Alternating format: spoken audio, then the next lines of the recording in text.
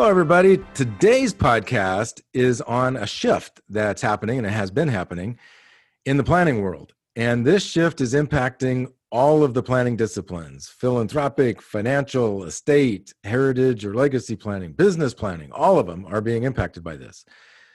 The shift itself is pretty easy to identify, but it's really hard to name. And so we're going to have to do it by describing it. It's a shift from the planning being driven by basically money and assets and taxes to being driven by the specific desired outcomes of the clients or impacts that the clients want to have.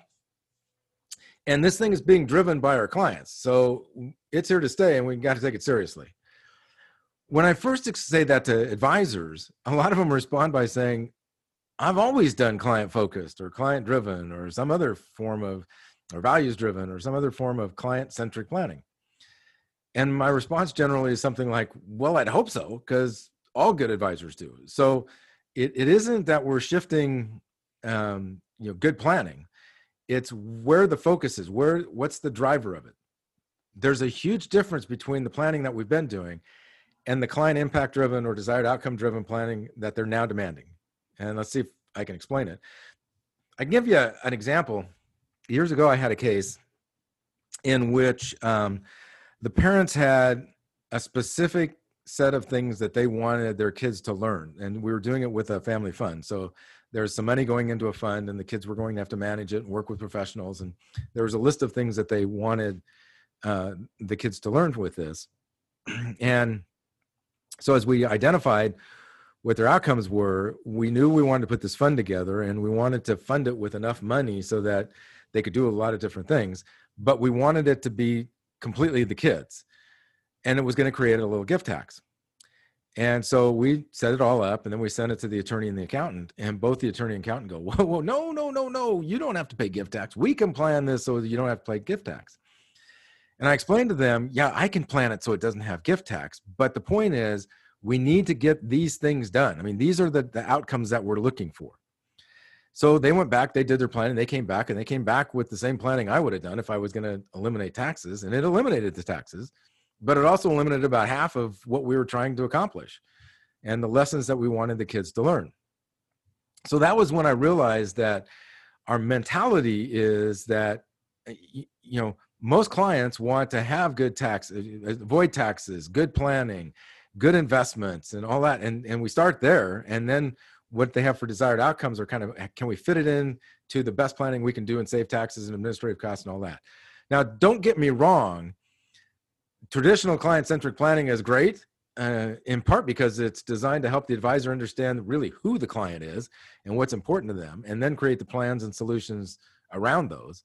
And it's a huge step up from the planning that focuses on what the client does. I mean, not the client, what the advisor does or is good at, rather than focusing on the client.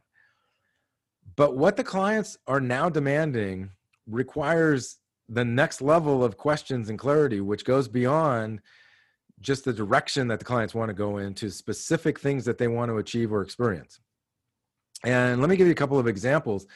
Really, we saw this initially in the philanthropic world when the rising generation started giving, and they had a different mentality than their parents and grandparents did.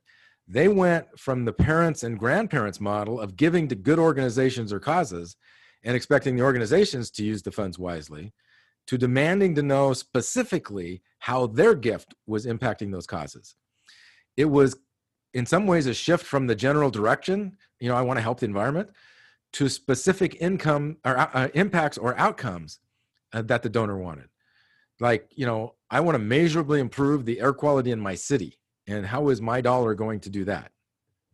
David York, who's a great estate planning attorney out of the Salt Lake area, describes this shift in his estate planning world this way. He says, for years, my planning was basically driven by money and assets and taxes. And so it supported money and assets and taxes. And the family purpose was kind of off to the side. That was going to be benefited by the fact that we saved taxes and did all this other stuff. And I now realize that the planning needs to be driven by the family's purpose, the things that they want, and support those purposes with then doing the best tax planning and assets and money planning that we can inside of that. So it's more a shift of what comes first, the chicken or the egg kind of thing. And really, I come out of the estate planning world too, but I think most planning started with the assumptions that the clients want to maximize their investment returns and eliminate or reduce taxes and do the best asset protection planning that they can, and then meet the desired outcomes of the clients inside that context. And like I said, the clients are now demanding to go in the other order. They're demanding we start with, this is what I want. Now go do the best asset and tax planning that you can, getting me that. One of my friends described it as a shift from advisor-driven planning to client-driven planning. I'm not sure I agree with that, but maybe if it helps clarify it, we can use that. So practically, how does this really work? So let's start with a definition. An outcome is defined as a final product or end result, which means that the target needs to be measurable so we know if we've achieved it, if we hit it. That means that client impact driven or client outcome driven planning adds an additional layer of questions and increases the clarity by helping the clients to identify and articulate not only what they want to do, but how they'll measure it, how they know that they've gotten it, and how they know that they're on their way to achieving that outcome. So let me give you another example. There's a financial advisor that I work with, and he had a client who was getting ready to retire. He was about, I think, 63. He was going to retire in 2 years. And part of his retirement dream was he wanted to buy a beach house. And this is like in the Hamptons, where a beach house is going to be 10 million or more. He wanted to buy a beach house in the Hamptons.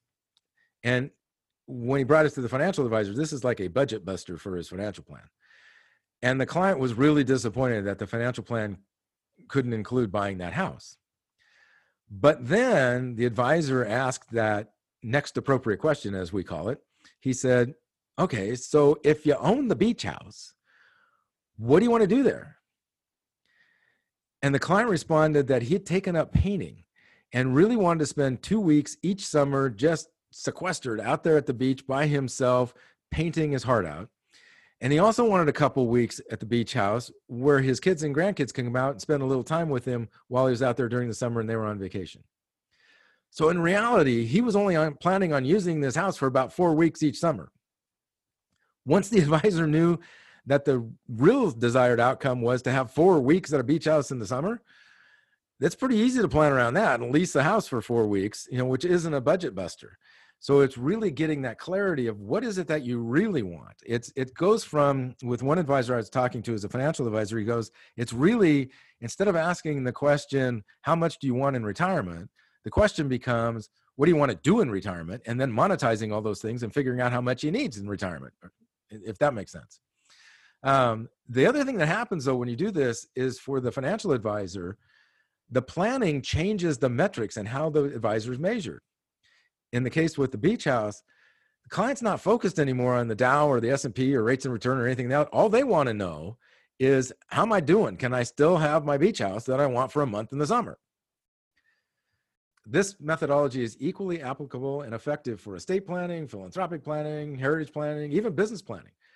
For example, I had a friend of mine who we'd worked with, who was an advisor, and he called me up and he goes, I know you normally don't do like executive coaching, but I need your help here for a little bit. And I said, all right, what's going on? And he said, well, I want to generate $100,000 of new revenue between now and May. And this was in August. So they had, 9-10 months to do this. I want to generate $100,000 of new revenue. Well, I know that that's not really his desired outcome. Very few people, their desired outcome is measured in money, because unless you're a screw duck and you're going to pile it all up in the basement and jump in it, it's not the money, it's what you can do with the money that is the driver in this. That's the desired outcome. But I went along with him and I said, okay, so you want $100,000 new revenue. How do you plan on doing that? And he said, well, I make about $10,000 annually on new clients, so I need 10 new clients. Cool. Then now here comes the next appropriate question. If you have that 100 grand, what are you going to do? And he tells me the story about he and his wife. They're both golfers. They love to golf. They want to go on a golfing trip. It's going to start at Bandon Dunes, which is on the coast in Southern Oregon, and work their way down the beach on the Coast Highway and play Spyglass and Pebble Beach and all those courses down there and end up at Torrey Pines down in San Diego. And they figured this is going to take them like 45 days to 60 days. So they really wanted to block off close to 90 days that they could go have this adventure. And I'm like, wow, that's really cool. We get you 10 new clients. Do you have time to go take 90 days off and play golf? And there's this dead silence. And he goes, yeah, that's not going to work, is it?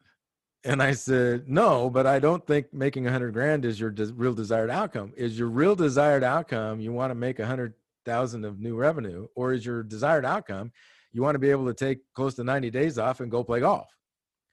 And he said, well, the desired outcome is I want to take 90 days off and go play golf. The money was just what we thought we'd need to do that. And I said, well, let's start with what the real desired outcome is, because once we had that, it became a lot more about scheduling and a lot less about more revenue. So they had to pack their schedule right before they left and right after they got back to do quarterly meetings, both ends of that thing. But it was a lot more doable thing and still have the time to go play golf than it was if they're just going to go out and get 10 new clients. Hopefully that helps. Once the client has really identified what it is that they want, the next question is, so what needs to be true in order for you to know you've actually achieved it? Because a lot of times these things are not, they're subjective more than objective. And here the simplicity is the key. Both the answer and how you quantify and measure it needs to be something you can capture in bullet points, not in a 5-page plan. So this kind of planning, this client impact driven or client outcome driven planning, requires you as an advisor to ask different questions and to listen to understand, and then ask the appropriate follow-up questions to help the client clearly identify and articulate both what it is they want, their lifestyle or specific things that they want, and then identify how they would measure that they're getting it or on their way to getting it. So we know, have we achieved it, or will we achieve it? What this does, though, is it gives the client certainty because they have clear, measurable targets and can determine whether they are achieving those targets because they have actual evidence now, whether they're there or not, because they set the metrics. And, it's been fascinating for me to watch over the years because we've always used the alignment conversation to help clients identify their desired outcomes and how they would measure success and the value to them to achieve those outcomes. So for us, a lot of ways, this shift is for clients was a shift to what we're already doing. And if you're not sure how the alignment conversation works, visit our website. You can get some information about that there. Frankly, look at this from the other side here, from the client side. These aren't questions that clients are used to getting from most of their advisors. In fact, a lot of clients often have several advisors and they have them in silos. And they only tell each advisor what they think that advisor needs to know for whatever their specialty is. And a lot of times you'll have 3 different advisors and they got 3 different stories from the client because they asked 3 different questions and because the client didn't think you needed to know some of the things that they told some of the other people. So it becomes our responsibility as the advisor to ask those deeper questions to help the client dig deeper so that both the client and the advisor understands the for what purpose behind their desires. In fact, often the client doesn't really know what they want. It's like the guy that wanted 100 grand. He didn't really want 100 grand. He wanted to go play golf. So helping them gain that clarity as to exactly what is it that you want and how you'll know if you got it. And that provides for the advisor a specific target to shoot for, and for the client, a specific target to measure against. Moving to this kind of planning changes the client's value proposition because now they have a clear understanding of specifically what they want, how they're going to get it, and how they'll know they reached it. It also can change the measure of success and how you're measured. When it becomes based on whether or not the client can achieve certain outcomes they've identified or have evidence that they're achieving it, rather than indexes or money in the balance in the account or rates of return or anything like that. So if in the financial services world, a lot of times what happens is all of a sudden the client's not so concerned about what's happening in the market. They just want to know, can I still do those things that I've identified I want to do? It's a plus or minus, not a, are you getting me 0.25% higher than the next guy is or next gal is? or the robo is. We've been doing client outcome-driven heritage design work with families for a couple of decades. And it's always been driven by that basic question of what do you want for you and your family, both now and in the future? And we have to have specific things to do that. So, this has been our experience of working with affluent families, because we're not working in an area that they're used to just talking about numbers. So it's kind of an advantage to us, but what it's given us is 2 decades worth of practice on how to get this and how to help the clients really clarify what it is that they want and how they're going to know that they're getting there. As I said before, the shift in the philanthropic world was driven by the rising generations as they started giving gifts, and they wanted to know the specific impact of their gift, unlike their parents and grandparents who would just give monies to good organizations or to causes. So it was always driven by the clients there, in that case, the rising generation clients. In the financial services world, it's also been client driven. And it really started as affluent clients began demanding that their advisors consider all of their wealth. And some traditional advisors began identifying themselves as wealth advisors who utilize the spectrum of financial disciplines available, such as financial and investment advice and all that kind of, along with legal and estate planning and accounting and tax services. And we're forming multifamily offices and things like that. But again, this was driven by the clients, not initially by the advisors. In the estate planning world, they've been kind of the last to meet this.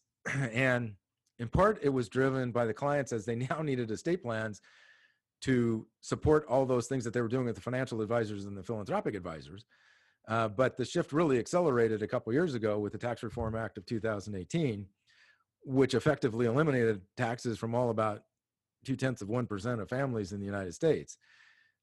So this change in the tax laws eliminated a vast majority of the estate tax planning, which forced estate tax planning attorneys to shift their focus from estate tax planning to what do you really want, outcome-driven planning. So there we go. Those are the shifts that we're talking about. Again, I don't know that we can name it. We'll come up with a name. Sure, I'm sure that over time a name will come up for it. But it really is happening, and it's being driven by clients, and we've got to pay attention to this. And it's really, although it sounds foreign, it's really easy to do. It's just a matter of being able to ask the right questions, being able to listen to understand rather than listen to respond, and being able to help the client identify not only what they want, but how they know that they got it and how they can measure success. And those are questions that I said before, they're not used to answering, or we're not used to asking. So it's kind of a new world in asking those things. Hopefully that's helpful, because you're going to see this. It's going to be coming up more and more. If you want more information about it, again, you can go to our website, which is www.theheritageinstitute.com. And there's some resources and things there. Or if you have any questions, as with all the podcasts, if you have any questions, just shoot us an email at admin@theheritageinstitute. And one of us will get back to you and clarify some things. Thank you for listening, and I hope you got something out of this.